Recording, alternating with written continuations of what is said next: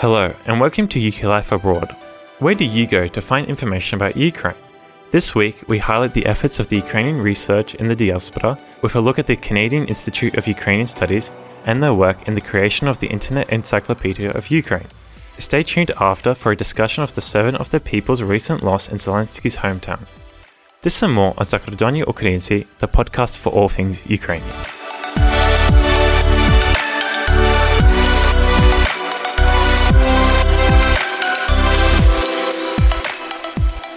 The Internet Encyclopedia of Ukraine is, as its name suggests, a collection of information about Ukraine. Originally a 5-volume edition of physical books, it's now an online site created and maintained by scholars and editors from the Canadian Institute of Ukrainian Studies, but it is also contributed to by hundreds of specialists all over the world. Since people and culture are constantly changing, the information about them tends to become out of date rather quickly.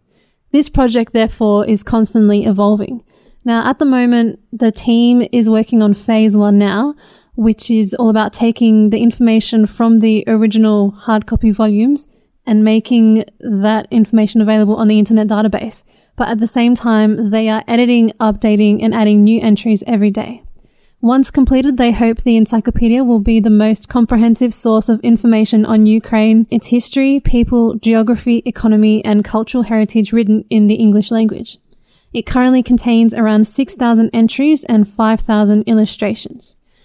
So if you look at the website itself, it's laid out with different images and tabs on the left-hand side with titles like history, people, and culture, like I mentioned before. But it also has information about the land, like different regions of Ukraine and their flora and fauna, like Ukrainian Baroque engraving and literature, all the way from Kievan Rus to Ukrainian dissident writers of the 1960s to 80s.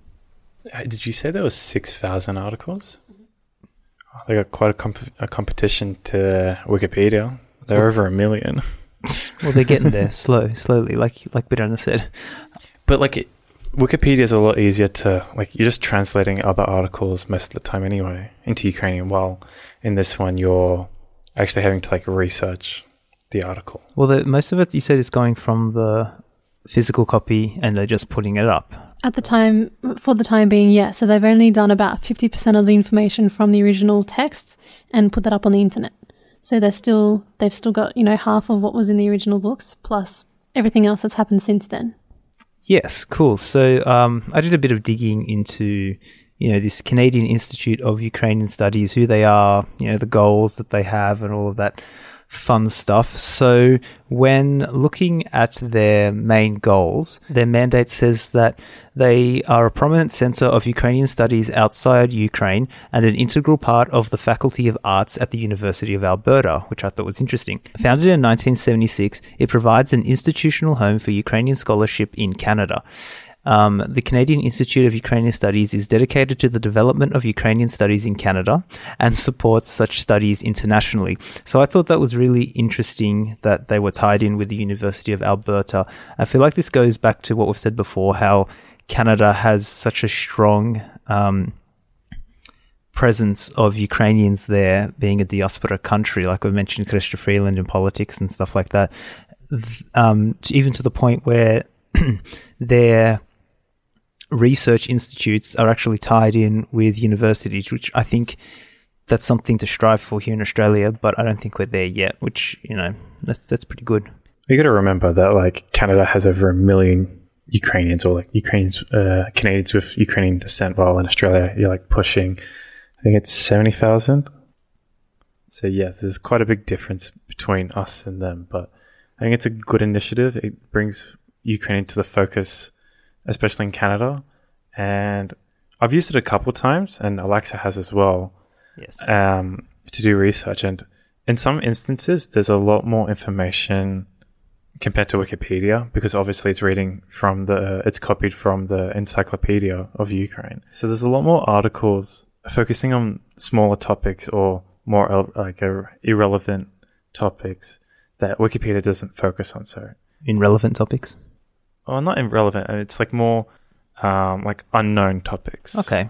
Yeah, and I think that's one of the really good things about it. But in order to do that, you need to have the ability and the resources to actually dive deep into these topics. And that's why this institute's so good. So when looking more specifically into how they accomplish their goals, they have a number of centers, programs, and projects whose activities range from research to publishing, developing materials for Ukrainian language education, organizing conferences, lectures, and seminar series, and awarding graduate and undergraduate scholarships and research grants. So you can see there's a wide variety of things that they take part in to ensure that Ukrainian studies not only succeed, but they actually are able to produce products that other people can use around the world, which, I think that's great. So this organization, when looking at its history, it began in around the time of World War II, which was kind of when there was a lobby and there was a push by Canadian organizations to introduce Ukrainian studies, not just in Canada, but also around the world. And this was because the survival of the Ukrainian language was actually looking unlikely. And that was as a result of, obviously, there was no Ukrainian nation that was recognized globally. And also there was heavy oppression of Ukrainian language and culture in the Soviet Union at the time. So it was a really difficult period because people were worried about what the future of Ukrainian culture and Ukrainian language would look like. So because of this, they ended up pushing for an expansion of Ukrainian studies.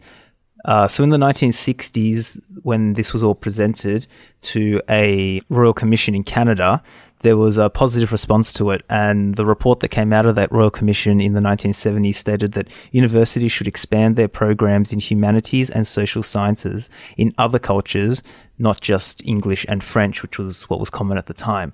And given that, post-World War II, Ukrainian migration to Canada vastly increased, you can say there was more of a need for it because there were so many Ukrainians there, and they made up such a large portion of Canada's population that they saw, okay, well, there's a need for this and we need to continue this, even though at the time there was no, like I said, nation of Ukraine that was recognized. So I thought that was a really good initiative, yeah, on behalf of the Canadian government at the time. So one of the first projects was actually creating the physical copy of the encyclopedia, and it took 17 years to complete. And over that entire time, it took about a third of the annual budget each year that the Institute had. And finally, they got it done, they got it printed, and now obviously they're trying to convert that into an online platform. So yeah, I think this is really great, especially considering that it's done through the University of Alberta. So now they have all those research resources to keep all of this going. So when looking a little deeper into exactly what the Institute does, they do contemporary studies of Ukrainian. They do Holodomor research and education, which I think is really important, given that it's still largely unknown, the Holodomor, in most, as a general knowledge topic. I'd say that Canada's one of the big pushes for recognizing Holodomor as well. Yep.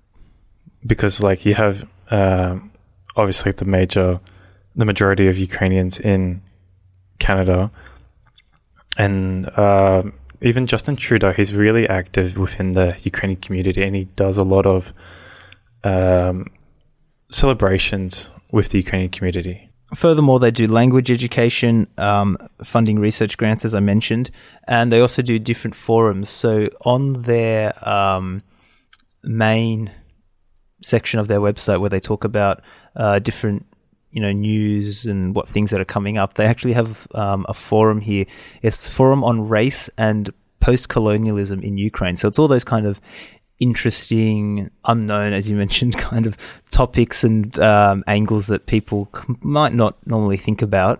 And I think it's that kind of stuff which really pushes forward an understanding of Ukrainian culture. But given all of this and their work, Andrei, why would you say it's important? I think it gives Ukraine another platform to showcase itself and give it another voice to project itself to the world. Because a lot of people, they don't really know about Ukraine, or if they do, they know very little about it and its history and its culture and its people. And a lot of the assumptions that Ukrainians get, that we're similar to Russians, we speak Russian, or like we aren't actually like a separate nation. We're just like set up as a different country as itself, or like all that like myths with Ukraine and Russia. I think it stems from the fact that a lot of people don't know what Ukraine is or what the Ukrainian people are. So by producing this website along with other websites, it gives Ukraine the best of its abilities to showcase itself and present itself and showcase its history. And a lot of it's really unknown, especially to Western culture, because you ask any like American or Australian or British person or whatever, they're all like, I've never heard of Ukraine before, or if they have heard of it, it's like because it's related to the Trump impeachment and or like some really high profile news article, really. But other than that, it's like, what's this? Yeah, or they say, like, because I had a few teachers at school that did a lot of their studies back when it was still part of the USSR. So to them, it's like, oh, aren't they just an offshoot of, you know, what was left over from the USSR, and they don't really understand the long history behind everything. But yeah, I think you're right.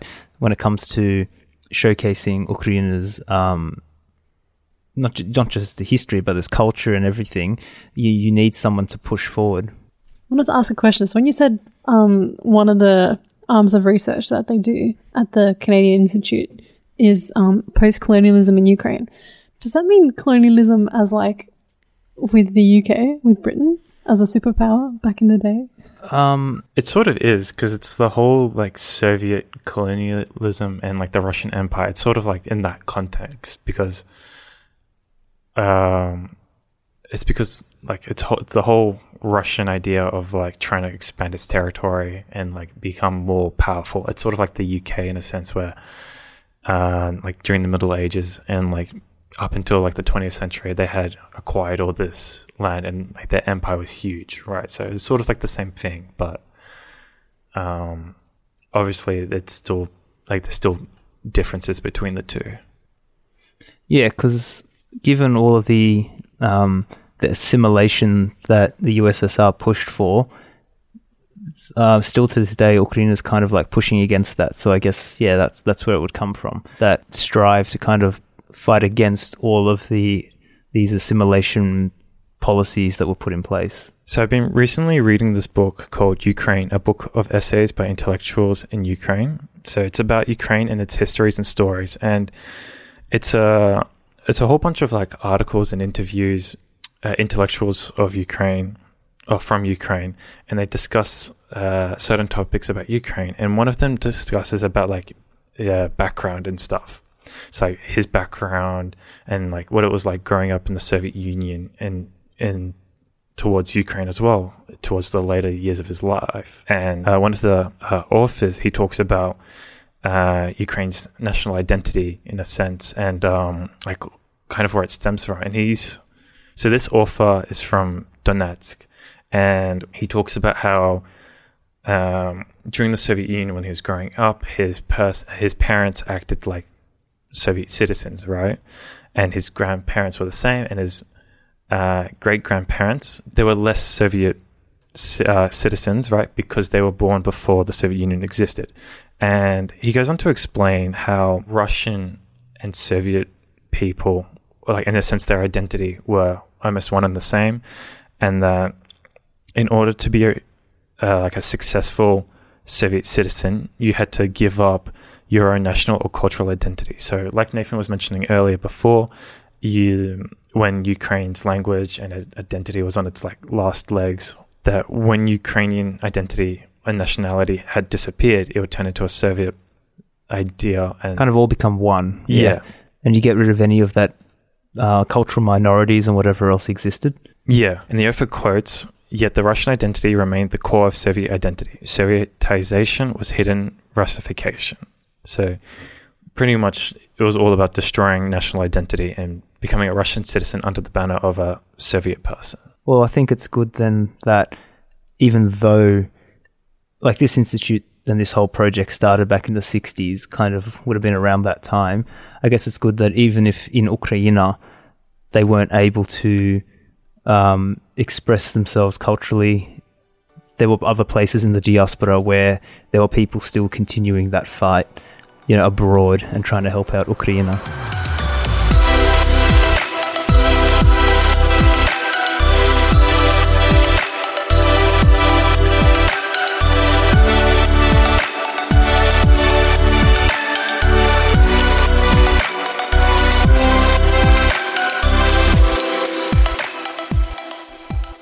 President Zelensky's party, Servant of the People, recently suffered a massive upset in the mayoral election of his own hometown, Kryvyi Rih.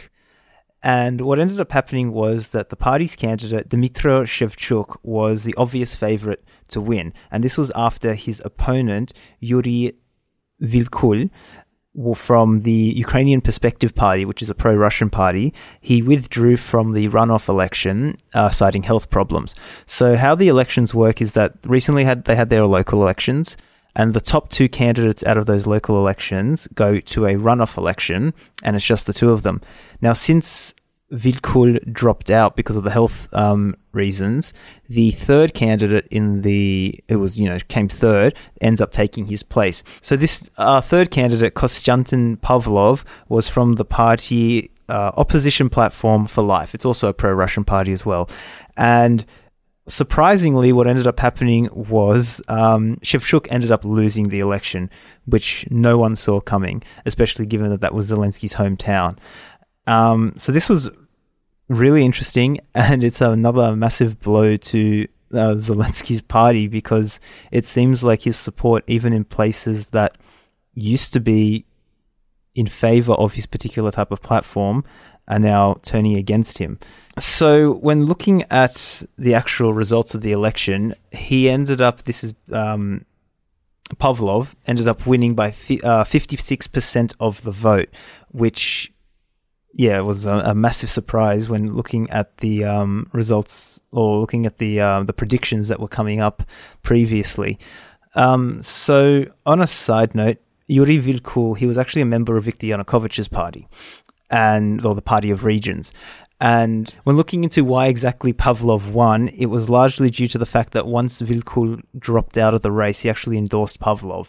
So it seems like the two pro-Russian party voters kind of merged together and ended up voting against Servant of the People.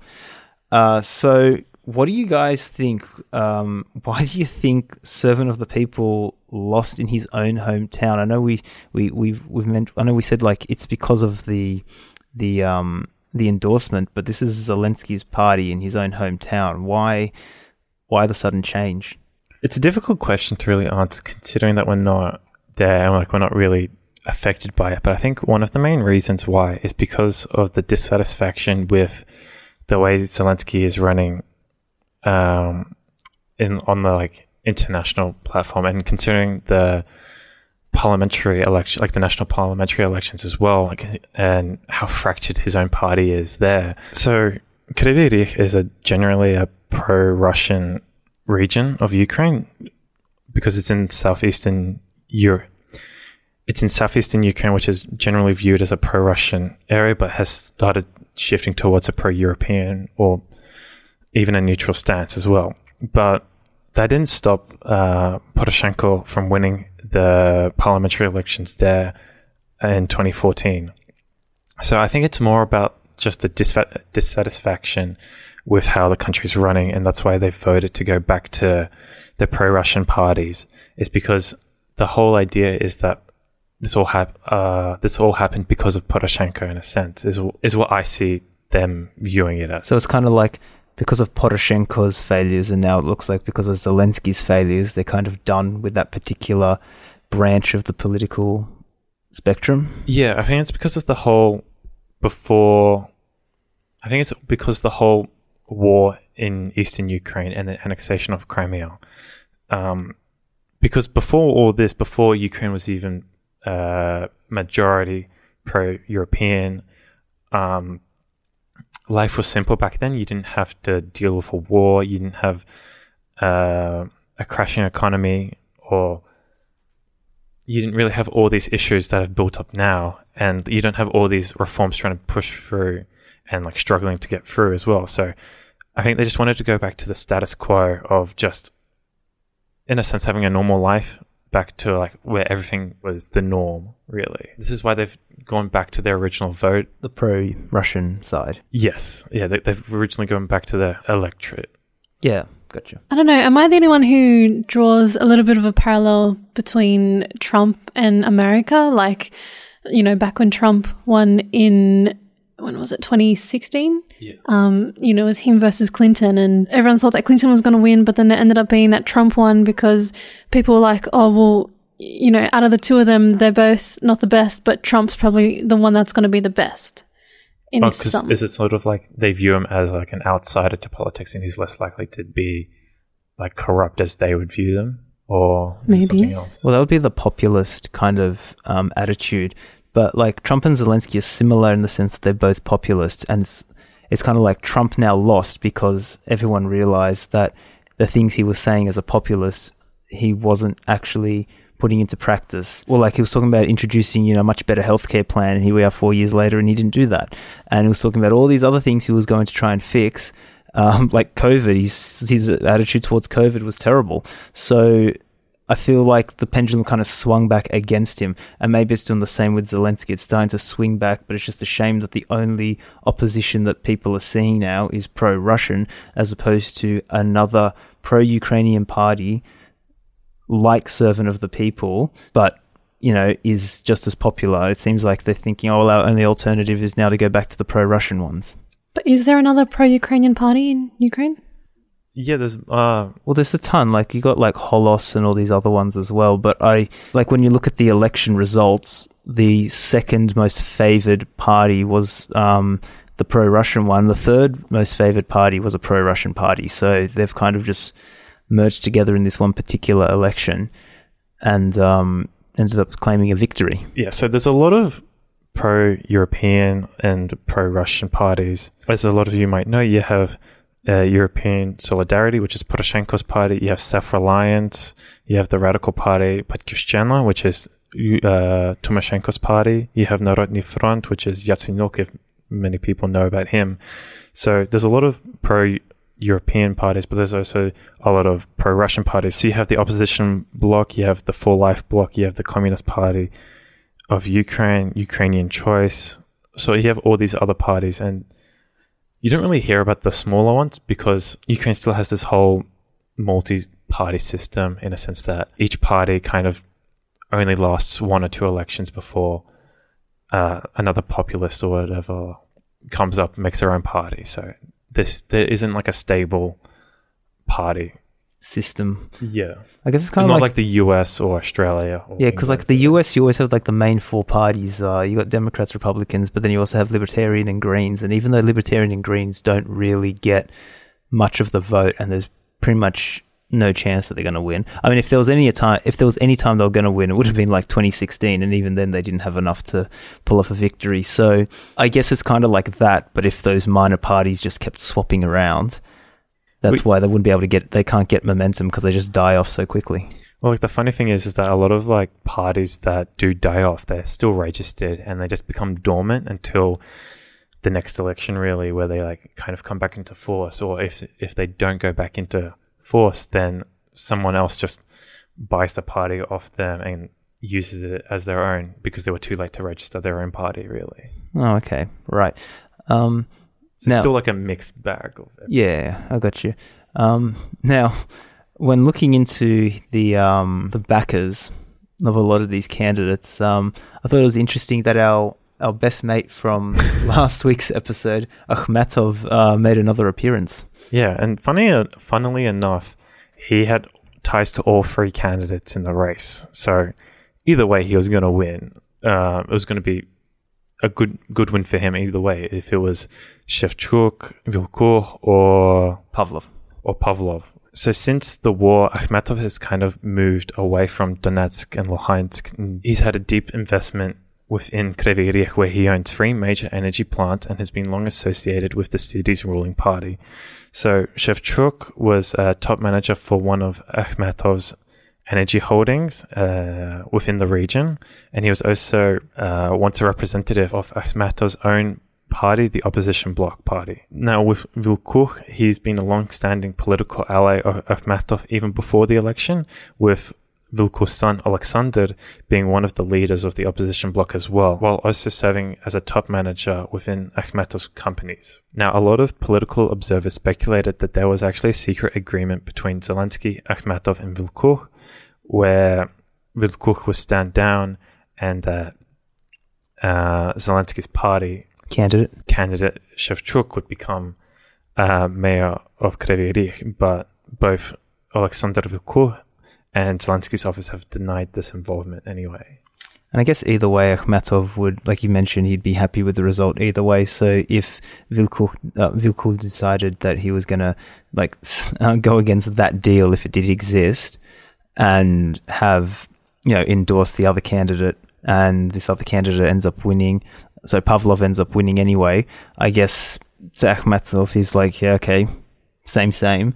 But I find it really interesting that Akhmetov was even tied into servant of the people given Zelensky's heavy stance against corruption. I think it's more because that some of the candidates were actually part of Akhmetov's party or once worked with Akhmetov, and so I think that's why there's a connection between Zelensky and Akhmetov.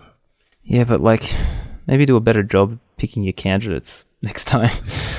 And not pick someone who's I don't know. I don't know if that had anything to do with him actually losing, but I don't think it helped. Well, I think the reason why Pavlov won was because Vilkuch endorsed him after withdrawing from the race. So I'm kind of surprised that such a majority went out to support Pavlov instead of supporting the runner-up Shevchuk. Because considering Shevchuk got, I think it was 27% in the first run, while Pavlov got only 9%, and now it's pretty much over 50% for Pavlov, and just behind is Shevchuk. So I'm kind of surprised that happened, really. Yeah, but I guess it's not looking good for servant of the people so far, so it's going to be interesting to see. When's their next presidential election? I think it's 2024. Wow, that's a long term. Okay. Yeah, it's a 5-year term. Oh, okay, right. Well, I guess 2024 we'll see what happens with Zelensky.